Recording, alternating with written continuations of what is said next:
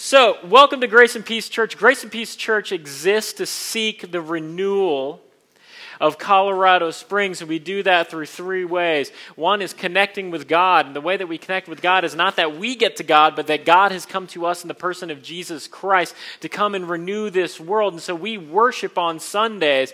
It is for us to be transformed as His people, to live into this world, and to be His agents of reconciliation into this world. So we come here on Sundays to connect with Him, to be transformed, to sing of His good news. And then we care for each other in city groups every week is when we meet, and that we hear a prayer request, that we hear what's going on in each other's lives, and that we are then the presence of God in each other's lives. That we are there to listen, to be people to, so that there would be people to have shoulders to cry on. We wrestle through the difficult things of life together, and we don't do that apart from one another. We are here to do that together. And then lastly, we talk about cultivating in the city. We are a church that loves this place, and God has given you a job. He's given you a family, relationships. He's put you in a particular place to love your neighbor and to be people who love your neighbor well. And that it is no accident that you have the job that you have. And God wants to bring His redemption, His good news into that place. And so that's why He has you there. We're not to retreat. We're not to be a church that says, this world is going down, it's going to burn up, and so we just run away. No, we believe the good news that God has come to us in His very person with skin on, and so we show up too because He loves this world. And He showed up in this world. So we're people who cultivate in the city. Last week we started a sermon series on how to be wise, or ancient wisdom for a modern age, right? And as we talk about ancient wisdom, we kind of need to go back and ask, what does it mean to be wise? What is wisdom? And so here's my one-line definition. Wisdom is skill in the art of godly living. Skill in the art of godly living. So it's not education, it's not a great amount of knowledge. It is the ability to navigate life in a way that pleases and glorifies God. That's what it is. That is what we're looking for. And that the gospel, Jesus Christ, gives us the pattern and the power for wisdom. And so He's what motivates and transforms. He has sent His Spirit so that we could live according to His ways into the world. And that He is also the pattern. And what was the pattern of wisdom? The pattern of wisdom was self-sacrifice. Looking out for the good of others. To love others. And so the reason why one of the questions you ought to ask yourself is, how is this loving someone when you go out and you do certain things, and how you navigate the world?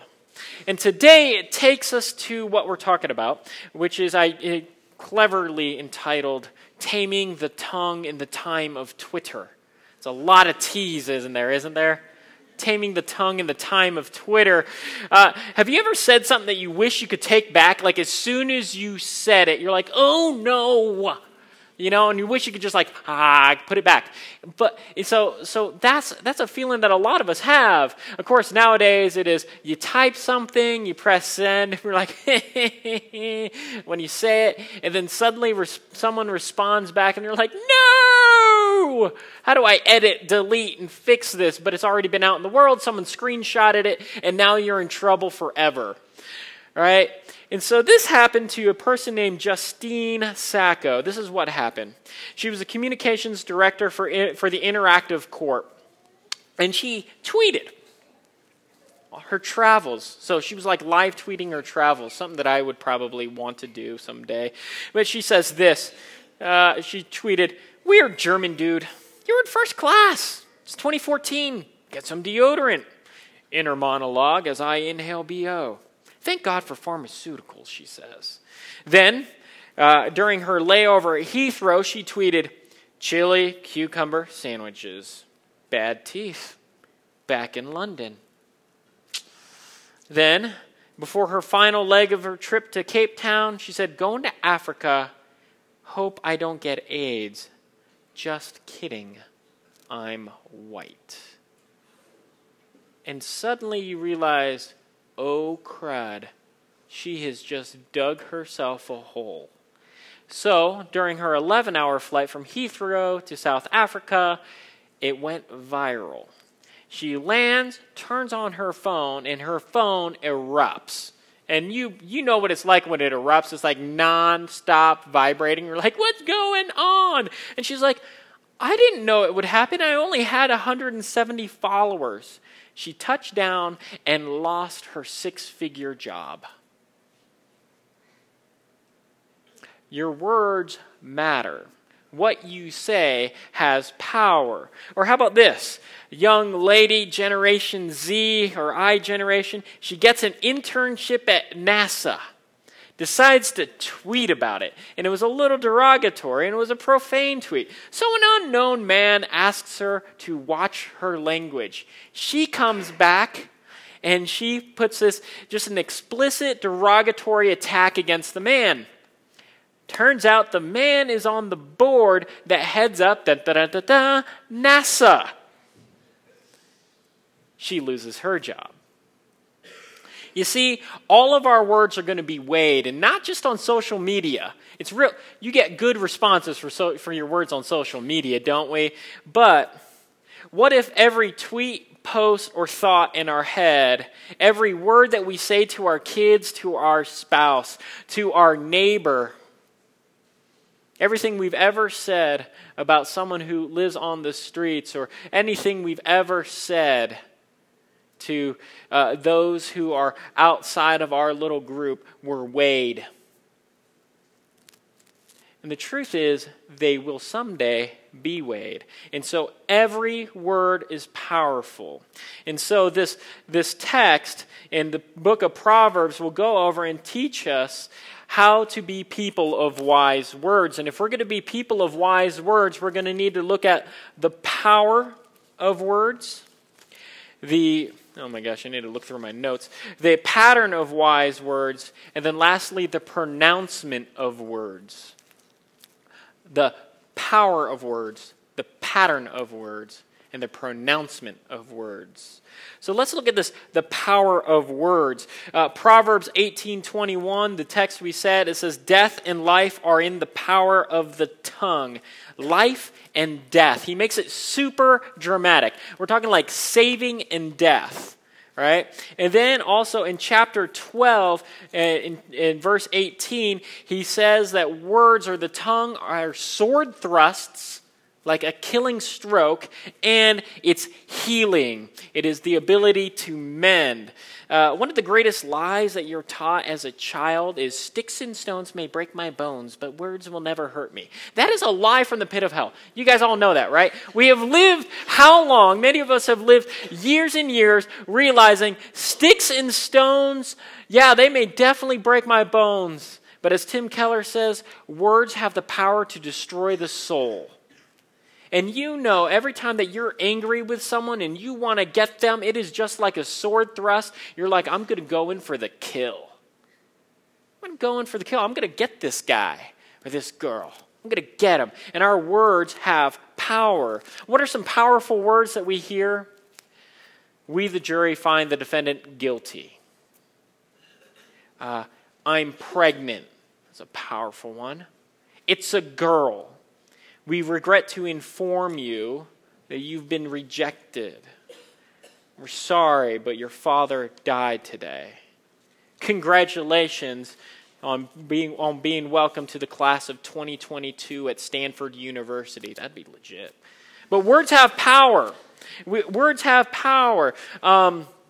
In rap battles in hip-hop, I grew up listening to rap. One of my favorite songs was by House of Pain, and they talk about his lyrics in rap battles being things that were like bombs and guns. And he says this, word to your moms, I came to drop bombs. I've got more rhymes than the Bible's got psalms. And just like the prodigal son, I've returned. Anyone step in me, you get burned. Because I got lyrics, but you ain't got none. If you come to battle, bring a shotgun. But if you do, you're a fool, because I'll duel to the death. Trying to step to me, you'll take your last breath. I got the skills, come get your fill, because when I shoot to kill. I came to get down, you know the rest of the song. So get you out your seat and jump around. And the thing is, and if you go to my house, this is a normal song that's played, and I do not condone listening to rap all the time. Sometimes the lyrics are a bit much. But what is he trying to say? He's saying that his words are powerful. That if you get in the way of his words, he's going to blast you. You better get out of the spray, the field of damage. And so he's saying his words are powerful. And the thing is a lot of our words are used to cut people down, to mow them down. And our words kind of are used for our self-vindication, our self-validation, to make us better. By cutting other people down, making ourselves look better. And that's a lot of the ways we use words. And so they can be to heal. The power of words can be used to heal, or they can be used to hurt. So what are healing words like? Words that heal are not words that are void of like constructive criticism, right? But they're words that encourage and point friends to the greater or best good. There are words that encourage or point our friends, ourselves, our spouses, our kids to the best good.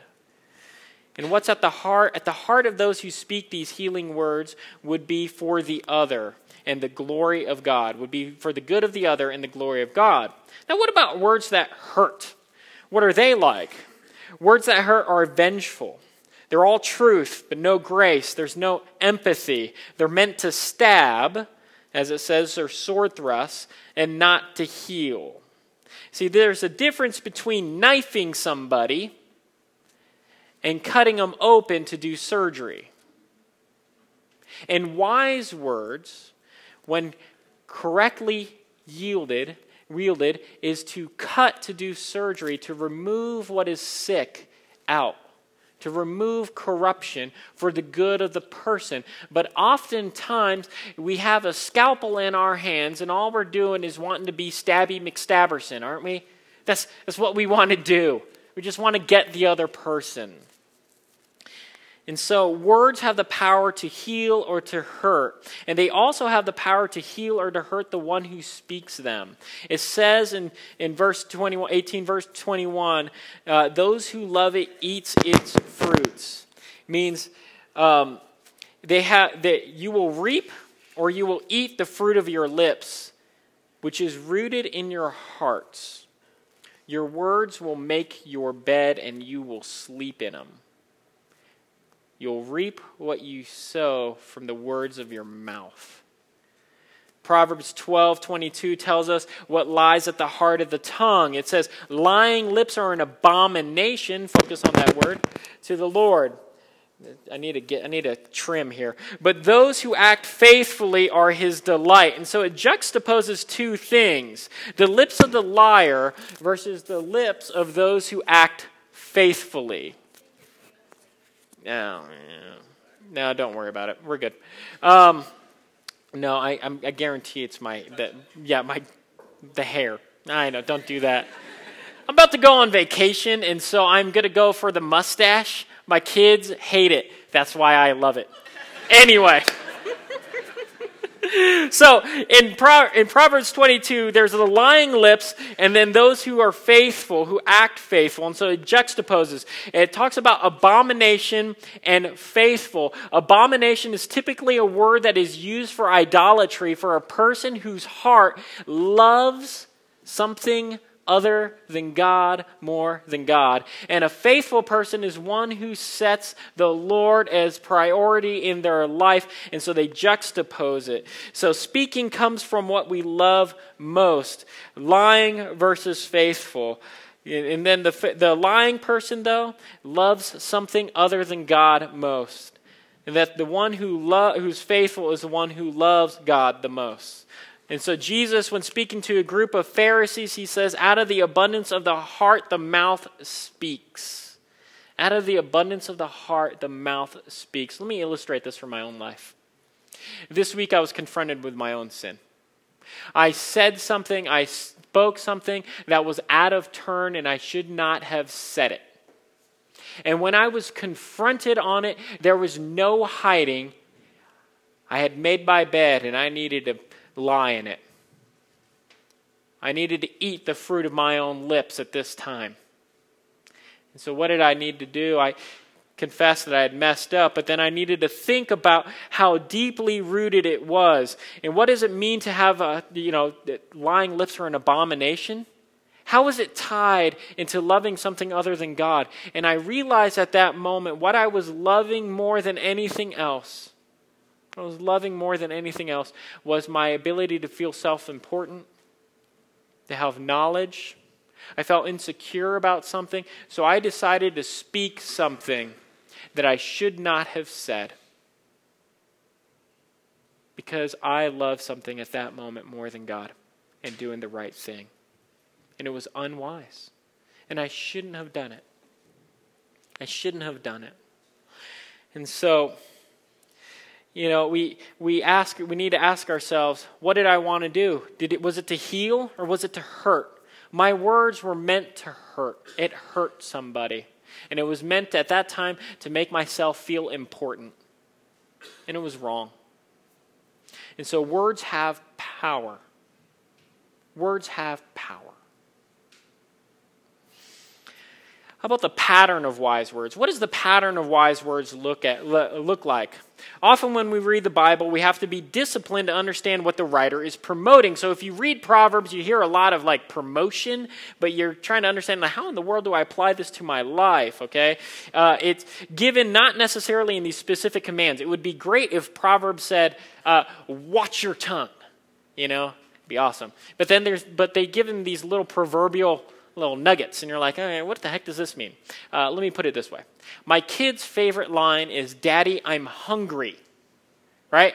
Daddy, I'm hungry. And if you could speak child, you know exactly what Daddy, I'm hungry means, right? What does Daddy, I'm hungry means? It means get me something to eat. Preferably McDonald's French fries. That's a big thing in our family. Or a cookie. Get me a cookie. And so it means, Daddy, get me food. So in the same way, when the writer says, from the fruit of a man's mouth, a stomach is satisfied, or death and life are in the power of the tongue, what he's trying to say is, watch your mouth. Use your words wisely. Be wise with your words. And so we need to kind of figure out, what is the pattern of speech or words that are wise? Ready for this? If you're a list-taking person, be really satisfied here, okay? The pattern of wise words, they are honest, they're few, they are calm, they are apt, A-P-T, they're constructive, they're kind. They are honest, few, calm, apt, constructive, and kind. So what does it look like? How does the Bible tell us to have honest words? How does Proverbs tell us? Well, in 24:26 it says, whoever gives an honest answer kisses the lips. 12:19 says, truthful lips endure. 4:24 says, put away from yourself crooked speech and put devious talk from you. So what does that mean? Be honest. Be honest with your talk. And it also means not to be self-centered or manipulative. It's not to be devious or sneaky. It's not to have half-truths. It's not to conceal the truth, but to give it honestly. Next, it tells us that the word should be few. Proverbs 13:13 says, whoever guards his mouth preserves his life. A fool gives, Proverbs 29:11 says, a fool gives full vent to his spirit, but a wise man quietly holds it back. Do you know how hard it is to have few words when you're a verbal processor like me? It is sometimes I throw stuff out there and I'm like, oh no! And so, few words. It means we have to think about what words we want to put out there. Next, it talks about having calm words. And this is really important if you have kids or if you're married, to speak calmly. 17:27 says this, whoever restrains his words has knowledge.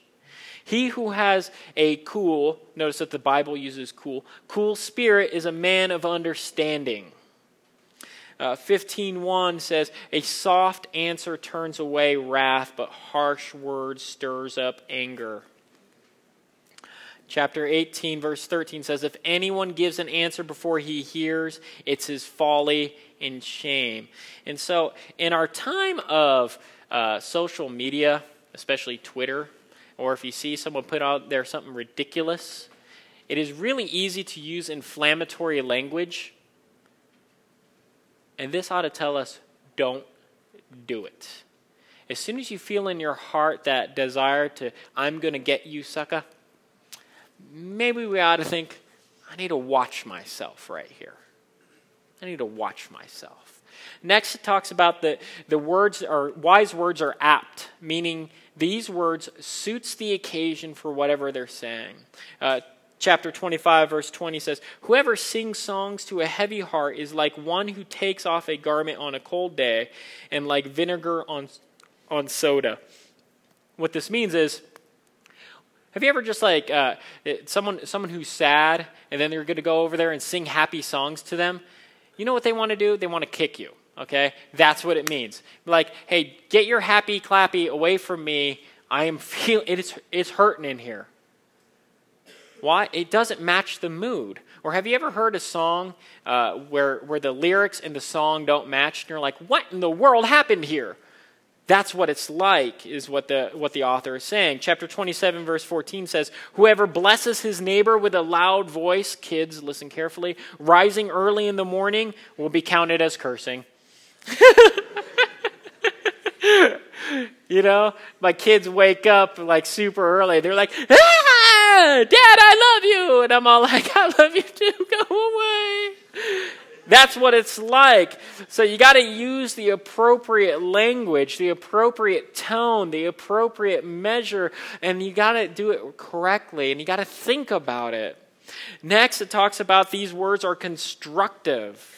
Chapter 20, verse 15 says, there is gold in abundance of costly stones, but the lips of knowledge are a precious or crowning jewel. Chapter 16, verse 24 says, gracious words are like a honeycomb, sweetness to the soul and health to the body. It's to build up. Words, good, wise words build others up. 15:2 says, the tongue of the wise commends knowledge, but the mouths of fools pour out folly. Your words are meant to build up, not tear down. And it also says, any fool can find fault, but wisdom involves giving help. How often is it that when we're on social media or something, we're really good to give, not constructive criticism, we're just good to do destruction? Just give criticism. No help whatsoever. We're like, they should know better. But in this age of social media, what is the pattern of speech of those who are unwise as well? What are those? They're the attacking ones. So it's thoughtless, it's untruthful, it promotes sin, it's mocking, and it's self-glorifying. It's thoughtless, untruthful, promotes sin, it's mocking, and self-glorifying. And so, thoughtless words, it's talking instead of doing. They're empty. You can see this in 14:23. Thoughtless words are ignorant. They don't really know what they're talking about. They say whatever. Thoughtless words are reckless. They're hasty. They speak before it seeks the whole story. Do you know what that's like? Thoughtless words are like straw men fallacies. Do you guys know what that is? You go and your enemy's, your opponent's argument, you go and show it in the worst possible light. You're like, look how stupid they are. Look how ridiculous that is. And, you know, whenever we're about to have a political election season coming up, you know, we have like 23 Democrats in the field right now. And what they're going to do is they're going to set up these little straw man arguments. They're like, here's their argument. Ha! And they destroy it real easily. All right? Well, those are thoughtless words. You know, if you actually had their argument, how would you react? Don't do that on social media. Cool. Untruthful words. The words are also untruthful. Unwise words are untruthful. They're always half-truths. They misrepresent opponents as well, or they're flat out false. They can also be lying and flattering words, meaning you butter someone up to manipulate them. Those are unwise words. Unwise words promotes sin. Unwise words are mocking, and they are used to mock others, and they're used to mock God. And often we mock God with any of our unwise words because we think that he's never going to judge any of our words. We never think that our words are going to make it there. And then also unwise words are self-glorifying, meaning it brings attention to myself, to show how good I am, to put myself up on a pedestal. You see, there's this unwise versus wise. Unwise words sound like this. You always do this. You're always so insensitive. Why are you so thoughtless? Weren't you even thinking? You probably weren't, were you? And so those are unwise words. And so what would the reaction be? What would wise words look like? You always do this? I feel like you have a hurtful habit. It's not good for you. I feel like you keep doing this. It owns your feelings. What another unwise phrase would have been, you are so insensitive. A wise word might say, I feel like you hurt my feelings and you weren't really considering how I was feeling. Is that true? Instead of saying, you are so thoughtless, you say, weren't you even thinking? No, I'm joking. You're so thoughtless. You say things, I'm not sure you were even considering how I was feeling at that moment or how others were feeling. Weren't you thinking?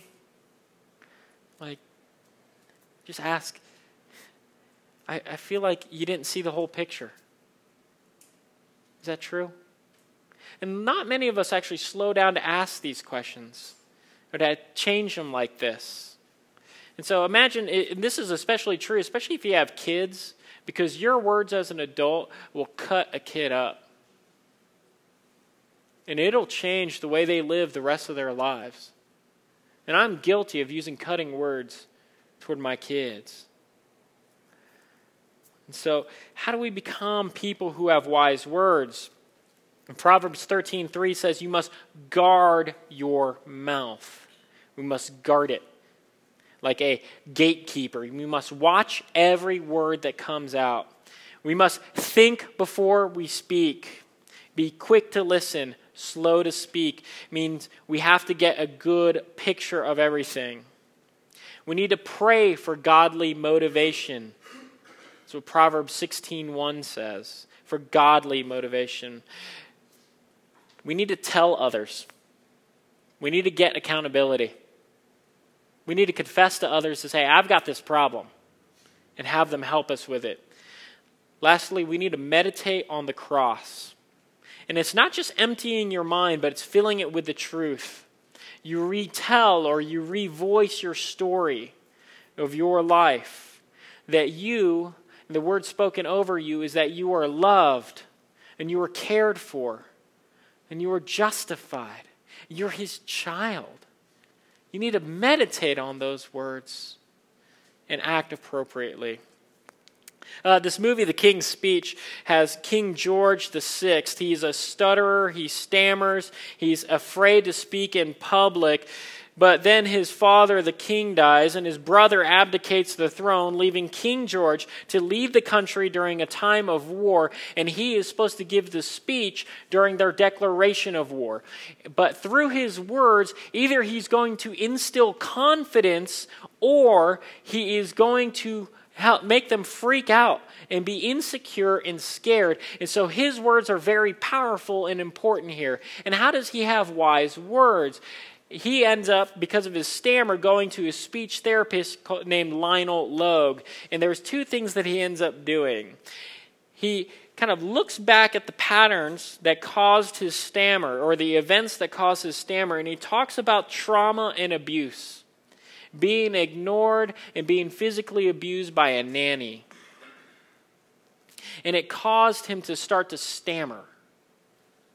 And what the speech therapist then does is has him tell his story, and then on another sense, retell another story, that he is powerful, that he's strong, that he could say these things, that his words matter, and that he's noticed. So he retells his story, and then he gives him new habits to practice so that his mouth would be formed and shaped, and he does it by things like singing.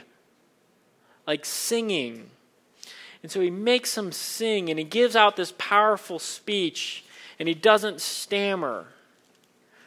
And it causes the nation to be united as he makes this declaration of war, and that they're going to see it through. And all this strength comes from the ability to be new habits in retelling the story. And for many of us, we need to have the retelling of our story. We need to develop new habits in our lives. That's what has to happen. But he needed someone else to do that with him. And so how are we going to be people who have wise words? We're going to have to go through. We have to do hard work. We have to develop new habits. We have to watch our words. Lastly, let's look at the pronouncement of words. God makes pronouncements throughout the story of the Bible. In creation, he says it's good. In the fall, he'll say that it is evil or wicked. In redemption, God says it is finished. In glory, he says he's making all things new. So words are given us to cause things to be attributed or to know things. They form and shape our imagination. And so here's the thing. When I marry someone, I pronounce them husband and wife. That is a pronouncement. At the end of your graduation, they pronounce you graduates. Congratulations, it is done, and it's done with the power of words, right? And so, oftentimes the way we are using words and the pronouncements that we're trying to look for on social media, we want this self-vindication to shore up our standing in the tribe, to alleviate our insecurity. So, Christian people do this all the time, especially on Twitter. Do you know how we do this? Someone puts out something out there, and so what do? We feel insecure a little bit about our standing in the tribe, so the thing that we do is we start to write like, well, that person's stupid. Those stupid non-Christians, people will say. They'll be like, those evil people on the left, those evil people on the right, don't they know better? And so we start doing this to shore up our standing in the tribe, to make ourselves look good. And what we're doing is we're trying to speak a word and get these likes and get people to speak words back to us to vindicate us, to give us justified, to make us have the right standing. And at the same time, we're indicting others. You see, every time we get like a like or anything, it makes us feel elated. It is like a word being spoken to you that you're valid. When's the last time you ever felt elated? What words were spoken to you? That you ever felt joyous? What words were spoken to you? You see, often though, our pronouncements over ourselves and others are pretty poor. Think about the internal struggle that you have and the pronouncements you make on yourself as you go to bed at night. And you think about your day and everything that went on. What are the judgments you tell yourself? I'll let you in on some of the judgments I feel at times. Sometimes we will tell ourselves, and I tell myself, that I'm a failure. I pronounce upon myself that I'm insignificant.